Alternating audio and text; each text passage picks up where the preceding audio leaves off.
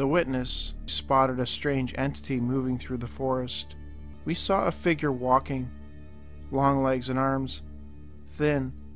He's tall and wears a suit of black, dressed like the perfect. You can accept it or be stupid and be a skeptic. Inconceivable, unbelievable. Unidentified flying objects.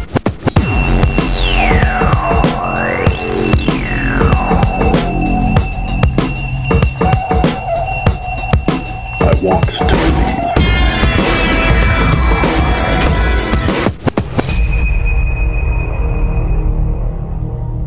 Welcome to the I Want to Believe podcast. I'm Nomar Slevik. I'm Kyle Sawyer. What lurks in the dark may be taller than you think. I think. But first, a quick reminder that all of our I Want to Believe social media and email are in the show notes. Also, you can watch my documentary, Otherworldly and More, on Amazon Prime right now. DVDs are available. Check the show notes for links. All right, the Night Walker's coming. Let's go take a look. So this episode's story is courtesy of Adam Benedict from the Pine Barrens Institute website. The setting, Wisconsin. The year, 1962. Two men decide to embark on a journey that will take them around their beloved state to write a book containing folklore, ghost stories, and legends. As Benedict puts it, these men want to, quote, collect folklore stories and homespun wisdom from almost anyone who would talk to them. They were compelled to collect and preserve these stories for future generations, and to not lose those rare tales that only existed in out-of-the-way communities to the ever-ticking clock of time. Hear, hear. First of all, well said. Second, I definitely think you and I are doing the exact same thing with our podcast. I also feel that I do that with my books and documentaries. It is a privilege to cover these types of stories, and I've always maintained that a big part of doing what we do is for historical record, to make sure these stories continue to get told. Anyways. I totally agree, and the Pine Barrens Institute is doing great work for the state of Wisconsin. Benedict also wrote, quote, here at the Pine Barrens Institute, we are always on the lookout for the most bizarre and obscure folklore the state of Wisconsin has to offer.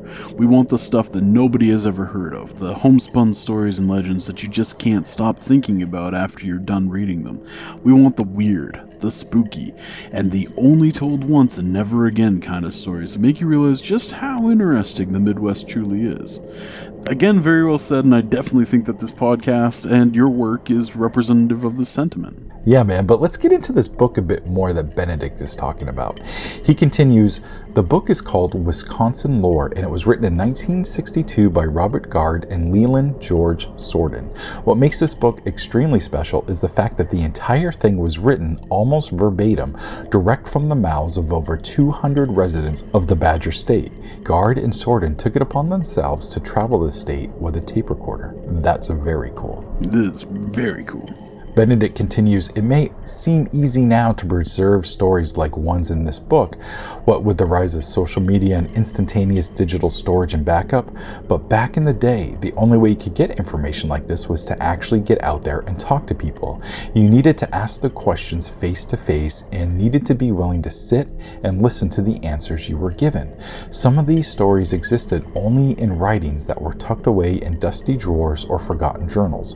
Others were more widely known and existed throughout the entire state, and only a few survived in the memories of the elderly who had once heard them as children and had nobody left to share them with. This book is not just 360 pages filled with random quotes and stories. It is a time capsule for all those who are interested in the history of Wisconsin. The stories in the book range from the comical to the serious, from hard-hitting life lessons to simple words of wisdom, from uplifting to the downright spooky. And it is that last category, the spooky one, that we will be showcasing today. I like them spooky ones. Me too, buddy. And as you know, when I go out and interview people, write and document witness stories, I always do my best to get the witness to let me use their name. It doesn't always work out, and that's okay. It's definitely up to the witness, and it's never smart or kind to pressure them, but sometimes in my research, and Benedict is a victim to this as well, you find a story, but there's not a whole lot to go on. No names, no exact time frame or location. And that is exactly what occurred with the Nightwalker story. Benedict wrote, Guard and Sorden did their best to document the places these stories came from, as well as the names of the storytellers whom they talked to, but sometimes there isn't a name or a place to document. Sometimes the story just exists within the border of the state itself, unable to be traced back to its origin point or first telling. It is as mysterious as its subject matter. Fair enough. I mean, sometimes you can only find what you can find, but I would like to finally get into the actual story that we've been dancing around here. We would like to share the story in its entirety, the exact words, just as Benedict did on his site and as the authors Guard and Sorden did in their book. Okay, I'm excited, buddy. Alright, well, here goes. When most of the men of the northern settlements went to the lumber camps every fall and were away till late spring, the women and children were left alone during the winter. One winter, a person of fabulous height, enveloped in a long black cape, walked through a street of West Algoma every night at midnight, continuing on past the end of the sidewalk and on into the blackness. He walked with a slow, measured tread, and apparently with the aid of a cane. He walked for exactly 1.5 hours, and never varied the time of his coming or departure. One of the older boys of the village chanced upon him one night. The boy was terrified, of course, beyond the fact that the face was absolutely colorless and had no expression whatsoever. The boy was unable to describe him. His appearance must have been bizarre in the extreme, because no one in the entire settlement slept at night until he had come and gone, and not a soul in all West Algoma offered to interfere with him or investigate him in any way. When the men returned in the spring, his perambulation ceased, and he never returned. And that's it. That's the whole story? It is, but it's creepy. Dare say unsettling. Let's break it down a little. First off, I love how this Nightwalker is described as, quote, a person of fabulous height. Due to the creepy nature of the rest of the description, slow, methodical walk, every night he's wearing a black cape using a cane. It kind of reminds me of the Crooked Man legend, which was brought into the mainstream with the Conjuring Part 2 movie. That's what I pictured anyways when you read the story. It did remind me of one other thing that I'll tell you in a sec. But what did you think? Yeah, I mean, it's somebody that they just randomly in their town, no idea who this person is, apparently super tall, walking around at midnight. Creepy, man. It's creepy. Like, I'd be a little freaked out by that, but I'd also be very curious. Yeah. Absolutely. Well, here's what Benedict had to say about the story. Quote, there is enough to lay the groundwork for a good mystery, and that is what we love about this story. So what was this thing that went on to be known as the Lanky Nightwalker? Was it some sort of terrible ghoul or wraith? Maybe it was a reaper looking for the souls of those who had passed in the freezing night? Could have possibly been some sort of ghostly entity associated with the cold winter that had engulfed the town? Or perhaps it was something as mundane as a normal man with facial deformities who just enjoyed walking at night because he knew he wouldn't be bothered at that time. When it comes down to it, we may never know, and that's as equally frustrating as it is fascinating. This guy Benedict's a pretty good writer, and all of his possible theories are interesting. But what else were you going to say it reminded you of? Yeah, agreed on both of those. But yeah, it also reminded me of a story my mother used to tell me. When we lived in northern Maine, my mother worked at a nursing home. She said that the place was haunted and that a lot of the nurses experienced weird things. She told me that they always knew when one of their patients was going to pass away. So of course I'm sitting there all wide-eyed and I'm like, how, Mama? And she would say, well, a man would visit them. He would only come late at night. He would be dressed to the nines, top hat, black suit, white gloves, and a cane. He looked elderly, and when he would visit, he wouldn't talk to anyone. If you tried to speak with him, he'd just pay you no mind and keep walking to where he was supposed to go.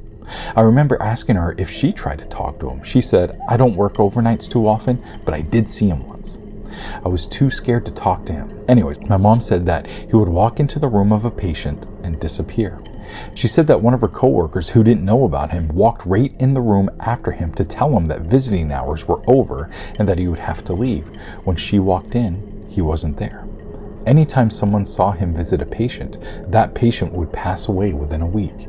And that's pretty much everything I can remember about that. But yeah, the Nightwalker also reminded me of that nursing home fella. That's creepy too. Yeah.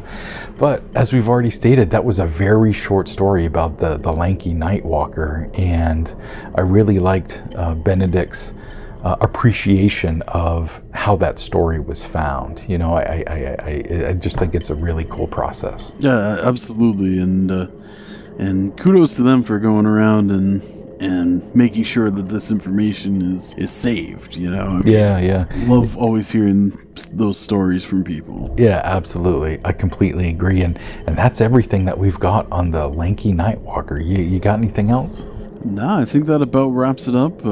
As we always say, don't fear the Reaper. And we'll be coming back to you next time. Until next time? Until next time. Okay.